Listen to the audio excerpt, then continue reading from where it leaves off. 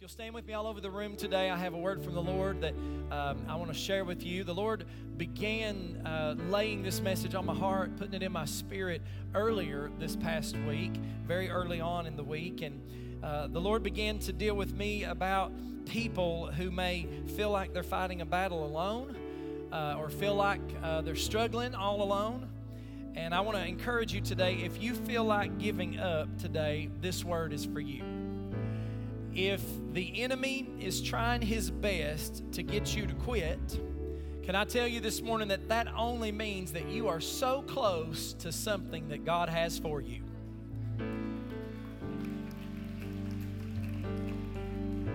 So close to the victory. So this is not the time to quit. Can I get an amen? Look at the person next to you today and tell them, this is not the time to quit. 2 Corinthians chapter 1, I'm going to be reading verses 8 through 11 in the New King James Version. Paul said, "For we do not want you to be ignorant, brethren, of our trouble." Everybody say trouble. "That came to us in Asia, that we were burdened beyond measure, above strength, so that we despaired even of life.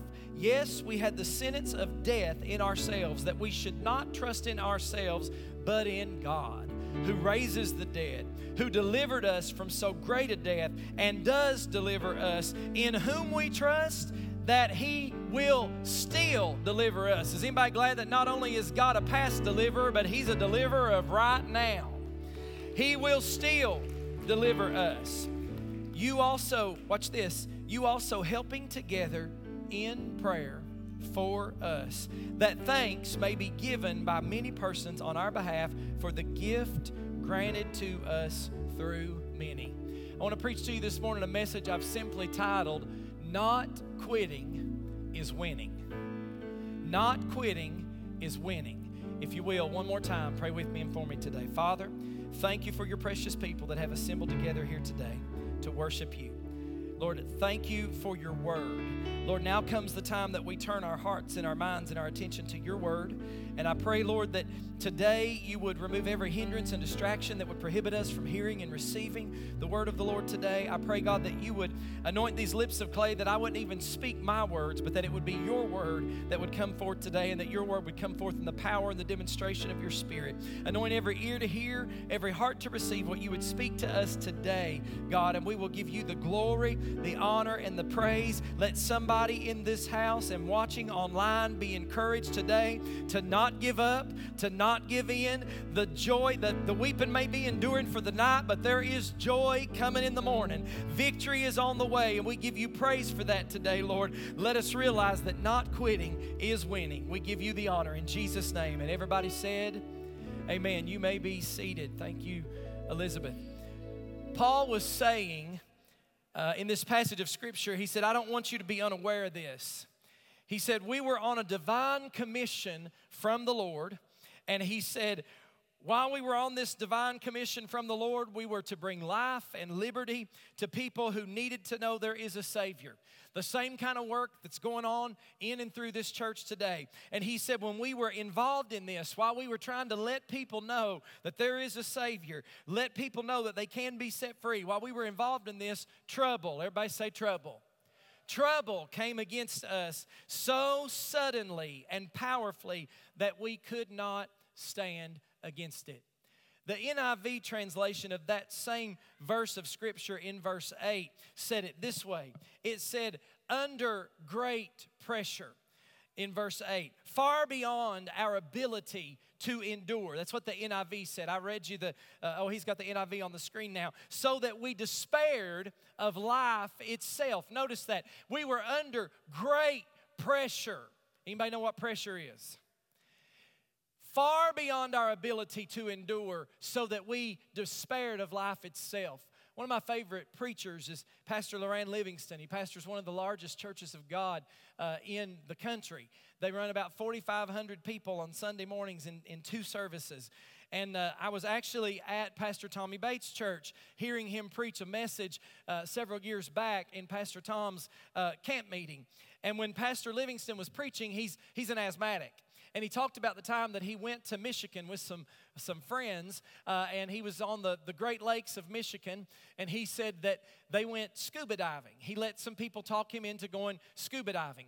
And while they were getting their instruction about scuba diving, he said the instructor, Pastor Livingston was just kind of grossed out by some of the things he had to do because he had to put in a mouthpiece that he knew somebody else had in their mouth. So he said, I was gagging and I was worried about all that. He said, then they put a lead vest on me to weight me down. Then they strapped the oxygen tanks on my back and crammed the mouthpiece in my mouth. And he gave us some instructions, and I heard most of the instructions. And he said, but then the last thing he said to me, I did not hear. He looked at me and he said, I had all the gear on and I couldn't hear well. And he said, it just looked like he moved his mouth and I didn't know what he said. And he said, the next thing I knew, he pushed me and I went plump, fell over the boat, went into the water, and I began to go down, down, down, down, down.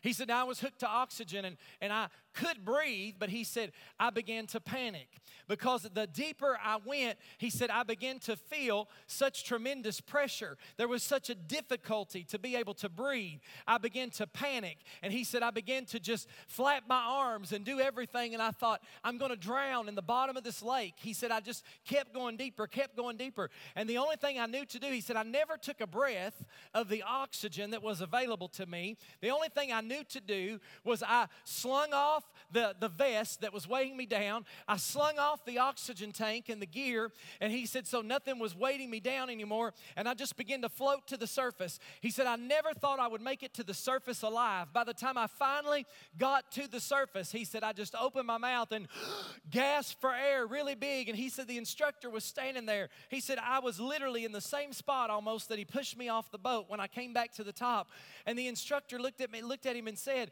did you not hear what I said? He said, no. What did you say? He said, the deeper you go, the greater the pressure. He said, I was unaware of what was happening to me and my surroundings because I didn't hear the instruction that the deeper I go, the greater the pressure. This may not be a word that wants to make everybody shout this morning, but let me tell you this, it's a word you need to hear nonetheless. The deeper you go in Jesus, the greater the pressure will be around you. But it's good that you know that first, because I don't know if you realize it or not, but we're still, no matter how great the pressure, we're still connected to the oxygen tank this morning. No matter what the enemy does, all we have to do is breathe in a breath of the fresh air that God's made available to us.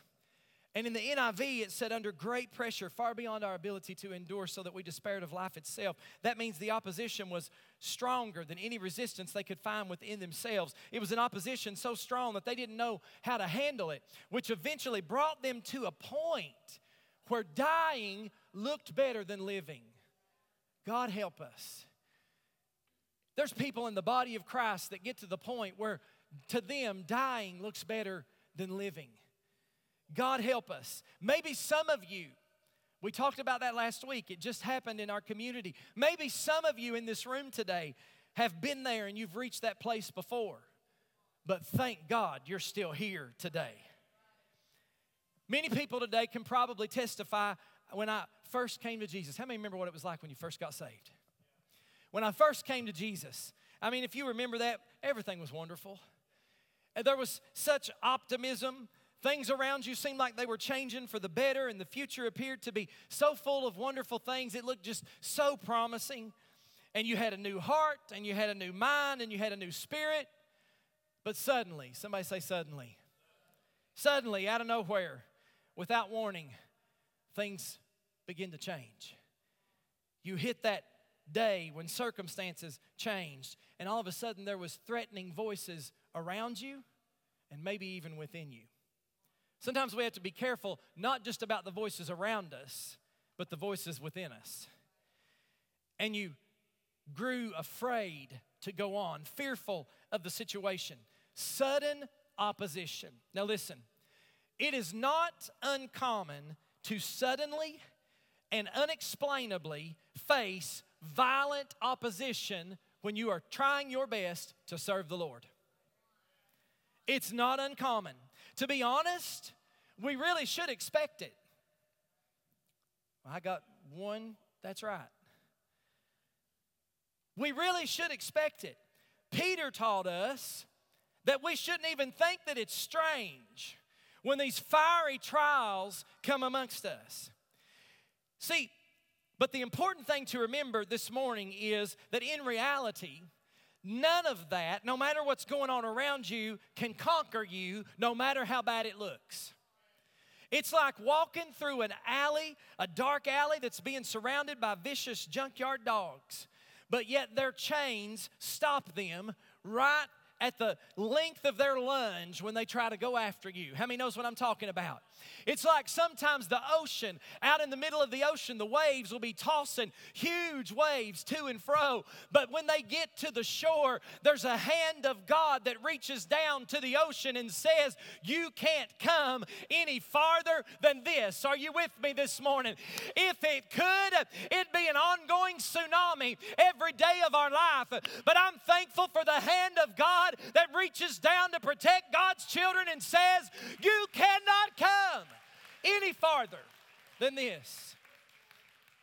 See, the devil's whole tactic is to convince you that the evil that's around you is going to overpower you. But the reality is that he has no power to stop the work of God in your life because he was defeated on Calvary.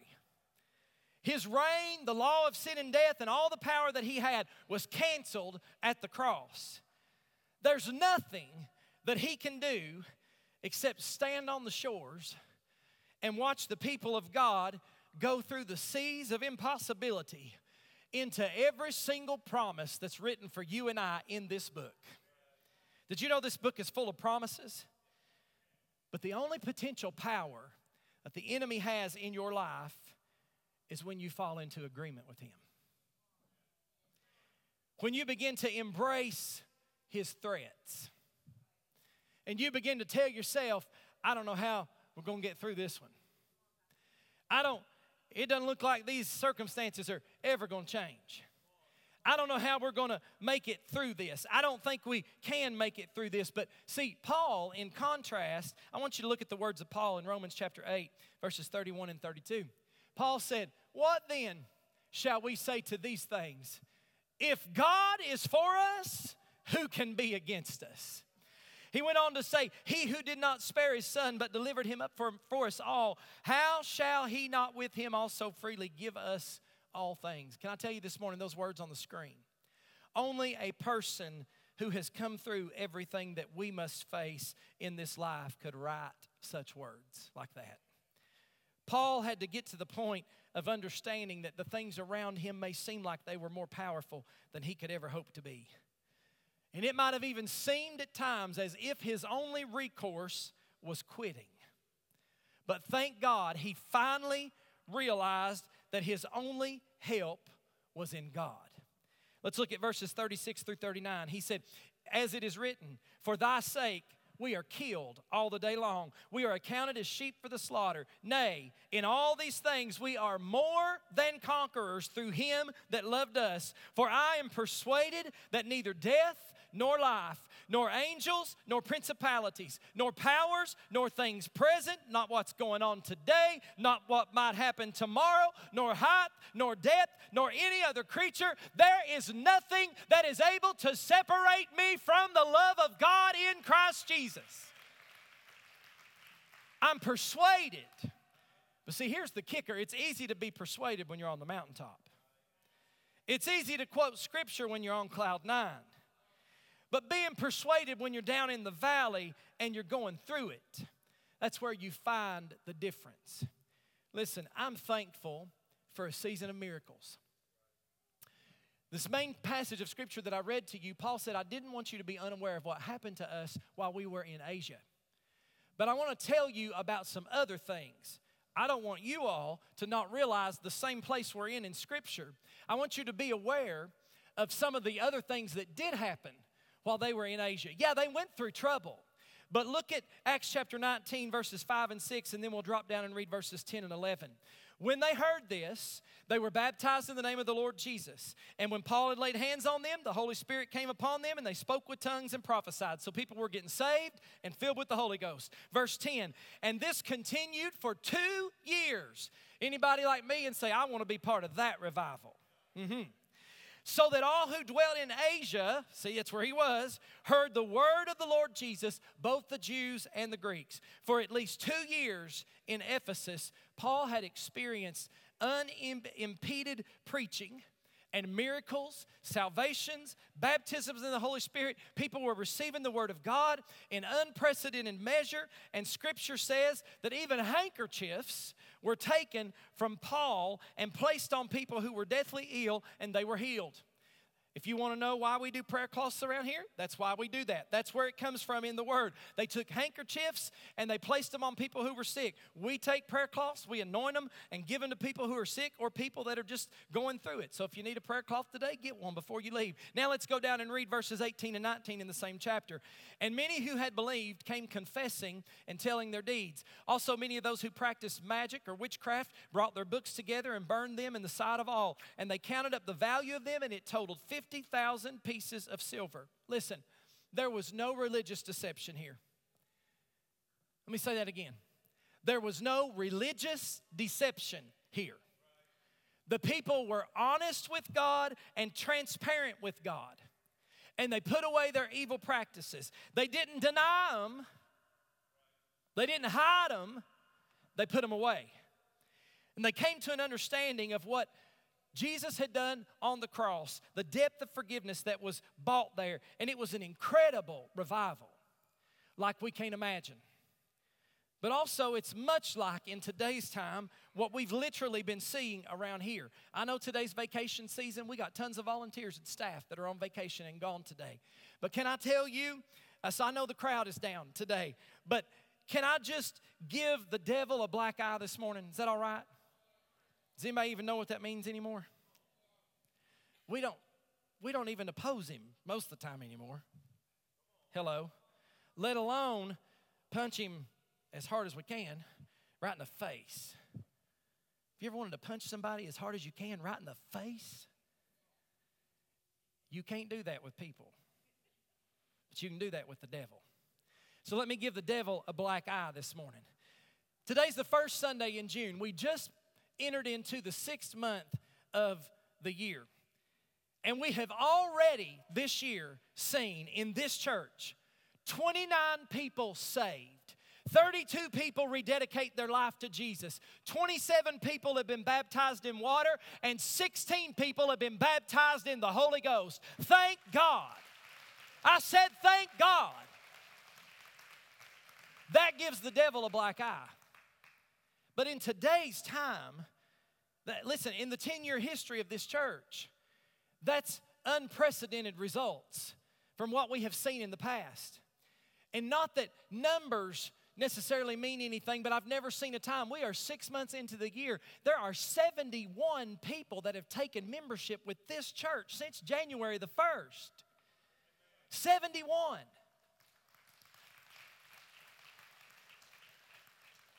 God is building His church.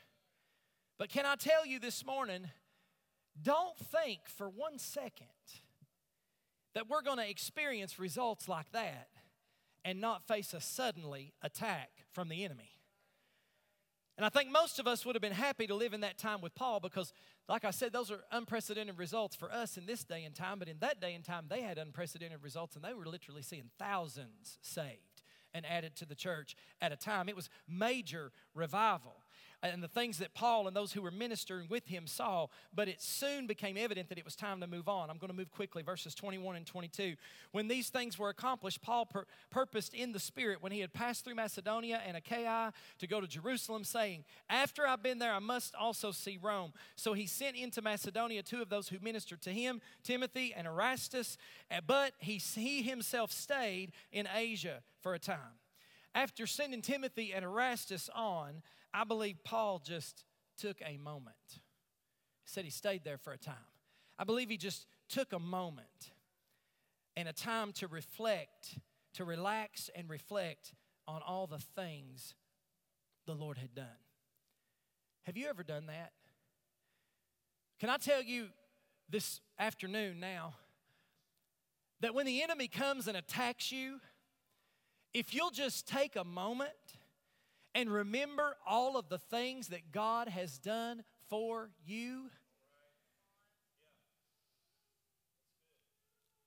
And I believe that's what Paul was doing. He was sitting back and he was reminding himself of all the miracles that had taken place just for the moment. And can I tell you that the very next day, and I put this in my notes this way and I took it out and then I put it back in because I can't think of any other way to say it. So here's just the reality of it. Awesome revival was going on. He was just sitting back and relaxing and just enjoying what God was doing. And the very next day, he didn't see it coming, but all hell broke loose.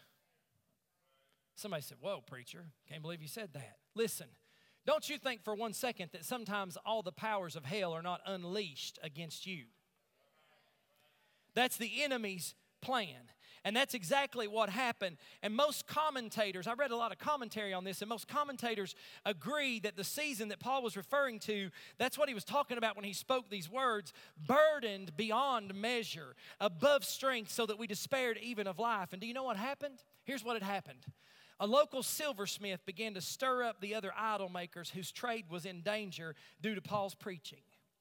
And they all became infuriated that their profit margin was being affected. And it grew into an uproar in the arena. And the Bible said the people shouted for 2 hours straight, "Great is the Diana of the Ephesians." Now really, I don't have to get into all the specifics of what that is other than they were in the midst of a bunch of racket, a roar of voices that were trying to shout down the Word of God, trying to silence the church of God, trying to claim that something else was greater than the God that the people were serving. And can I tell you this afternoon that is a tactic of the devil. He operates that same way today. He was trying to convince Paul and the people who were following him that there was a power greater than the God that they were walking with, or maybe they weren't even walking with the right God. And this uproar lasted for quite some time, and Paul was right in the middle of it. And we don't have all the details, but we know that it was violent and that society suddenly turned. It went from wonderful revival to a hellacious attack overnight. And you know why? The turning point seemed to have been when the God of this world was affected. When their God of gold was touched. That's what happened in this story. Their income and their prosperity was threatened. And it was at that moment that the revival turned inward and the other people turned against the believers. And can I tell you, similarly, you and I will experience, or maybe already are experiencing, opposition from a kingdom that is being overthrown because of the presence of God in us. We may know victory and enjoy victory for a season, but you got to remember and keep in mind that we are all standing for a God in a world that is against the ways of God. A world filled with people who, in their own ignorance, are opposing their own salvation. Some of you even go to a workplace every day where those around you will tolerate the fact that you're a Christian. And some might even be interested in things you have to say. That is, until you say something they disagree with. Hello. Or until you uphold something the Word says that they, in their belief, have decided to discard. See, this world will profess tolerance toward us until their sense of well-being comes into question. Then all of a sudden, we're bigots and haters. You ever notice that? Until they realize that the church, I'm not talking about, there's a lot of places having church. Can I get a witness? But until the church is they realize that the church of God is a force in this world, all of a sudden you'll find yourself in the middle of a lot of shouting voices that are shouting out things. Great is this or greater is that. Here's one of them for you. Great is the modern day woke church. Y'all gonna get quiet on me now. There are churches today, don't take my word for it, go home and get on Google. That's all you got to do. What the Bible don't tell you, Google will. Go home and get on Google. This makes me sick to my stomach, but it's the reality. There are churches across this nation today. It began today, and it will go on for a month. That they are displaying symbols outside their building that was meant to represent the promises of God. Can I get a witness? Hanging it on their buildings and celebrating what everybody calls Pride Month. Celebrating all of those who partake in what Pride Month is all about. But can I tell you something today? The church doesn't need to be woke, but the church does need to wake up. I said the church does need to wake up. If God's word says it's not okay, honey, I love you. I do love you. But I don't love you enough to lie to you. If God's word says it's not okay, it's not okay. And what the church needs to do is wake up. We don't need to be woke.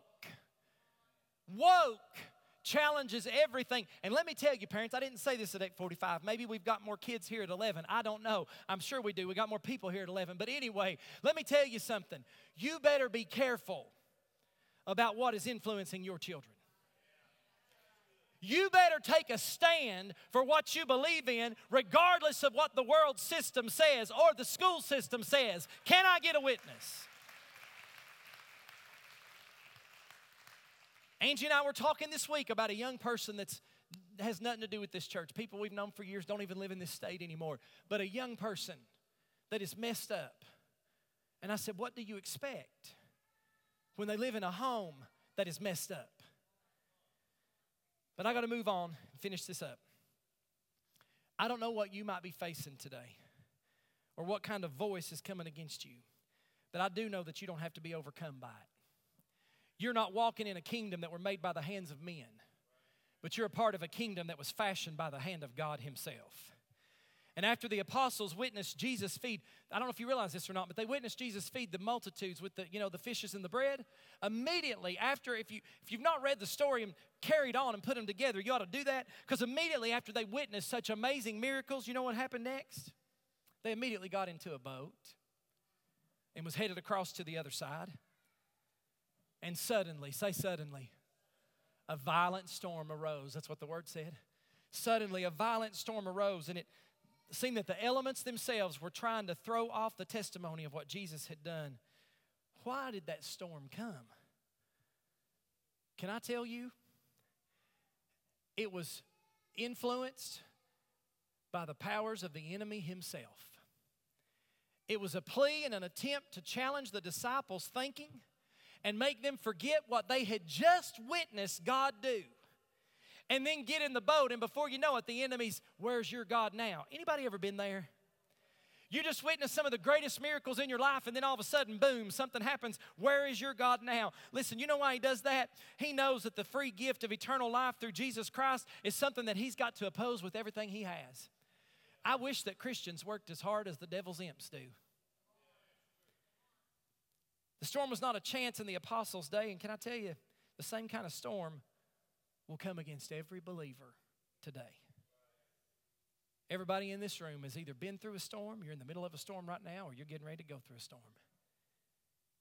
And if you find yourself losing strength in a storm, you're just a partaker of what many other people before you have gone through. If you'll search the scriptures, if you'll read this book, you'll find that many of the people who walked so closely with God in this book ended up facing all kinds of opposition. Daniel was thrown into a den of lions. Elijah had to flee from a wicked king. King David, who was a mighty king in Israel, had a great anointing on his life, and he won many victories in battle. Yet suddenly, he found himself completely alone. The only people who came near him were those who were against him. Anybody ever feel that way? But he did what you and I need to do in those seasons. And David had even, I love the stories, because David had even miserably failed the Lord at one point in his life. But you know what David did? He began to think about the things that God had done, and he encouraged himself in the Lord. David also went to the closet of prayer, and God showed him a way through. That's why he wrote, "Yea, though I walk through the valley of the shadow of death, I will fear no evil, for you are with me, your rod and your staff, they comfort me." Do you know, if you study that passage of Scripture, do you know what the valley of the shadow of death is? The Bible said that's walking through hell. That's exactly what the valley of the shadow of death represents, Sheol, which is hell. David said, though I walk through hell, I'm not going to fear any evil, because you are with me, your rod and your staff, they comfort me. And God was saying, I'm going to take you through this situation.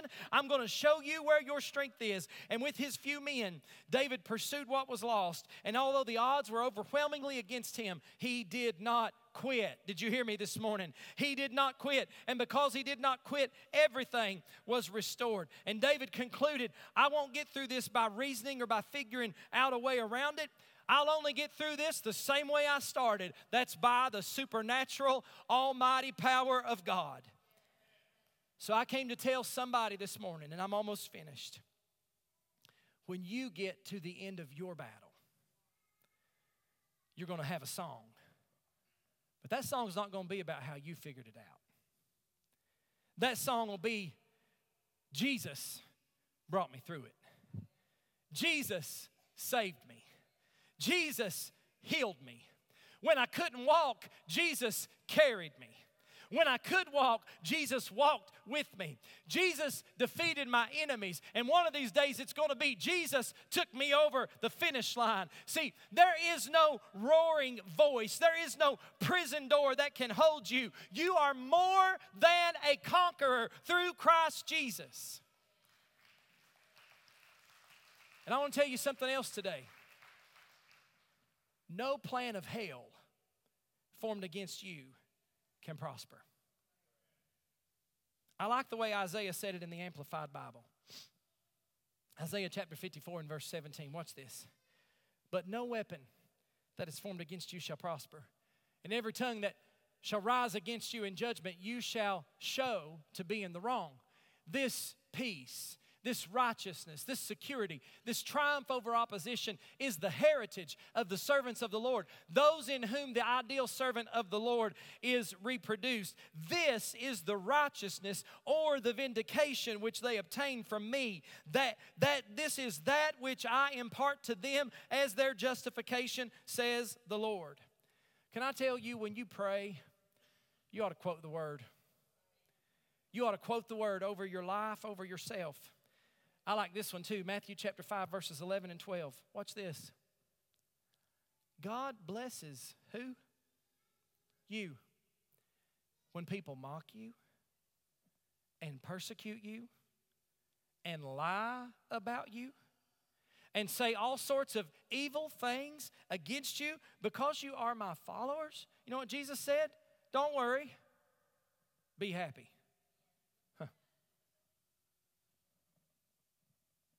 Not just be happy, be very glad. Do any of us really do that most of the time? I mean, like, you're talking about me like I'm a dog. Praise the Lord. Hallelujah. I'm so happy. Running me down, lying on me. Oh, I'm so happy. Anybody do that? Because if you do, I want you to tell me how. But I have put it into practice this week.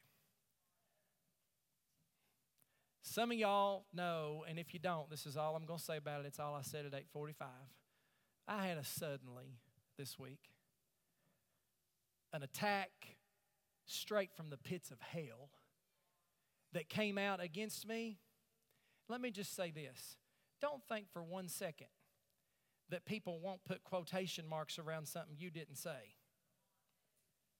and throw it out there and act like you did. When the devil can't get you to talk his talk, he'll just lie on you. That's what he'll do. But you gotta be careful how you handle it. God blesses you when people mock you and persecute you and lie about you and say all sorts of evil things against you because you're my followers. Be happy about it. Be very glad. For a great reward awaits you in heaven. And remember, the ancient prophets were persecuted in the same way. You are a child of God. I am a child of God. And Jesus said He'd take us to the other side. So you know what you need to do? You need to hold your head back high, and you need to be looking for that blessing, because it's coming. I want you to look again at Paul's words in 2 Corinthians 1, 10 and 11.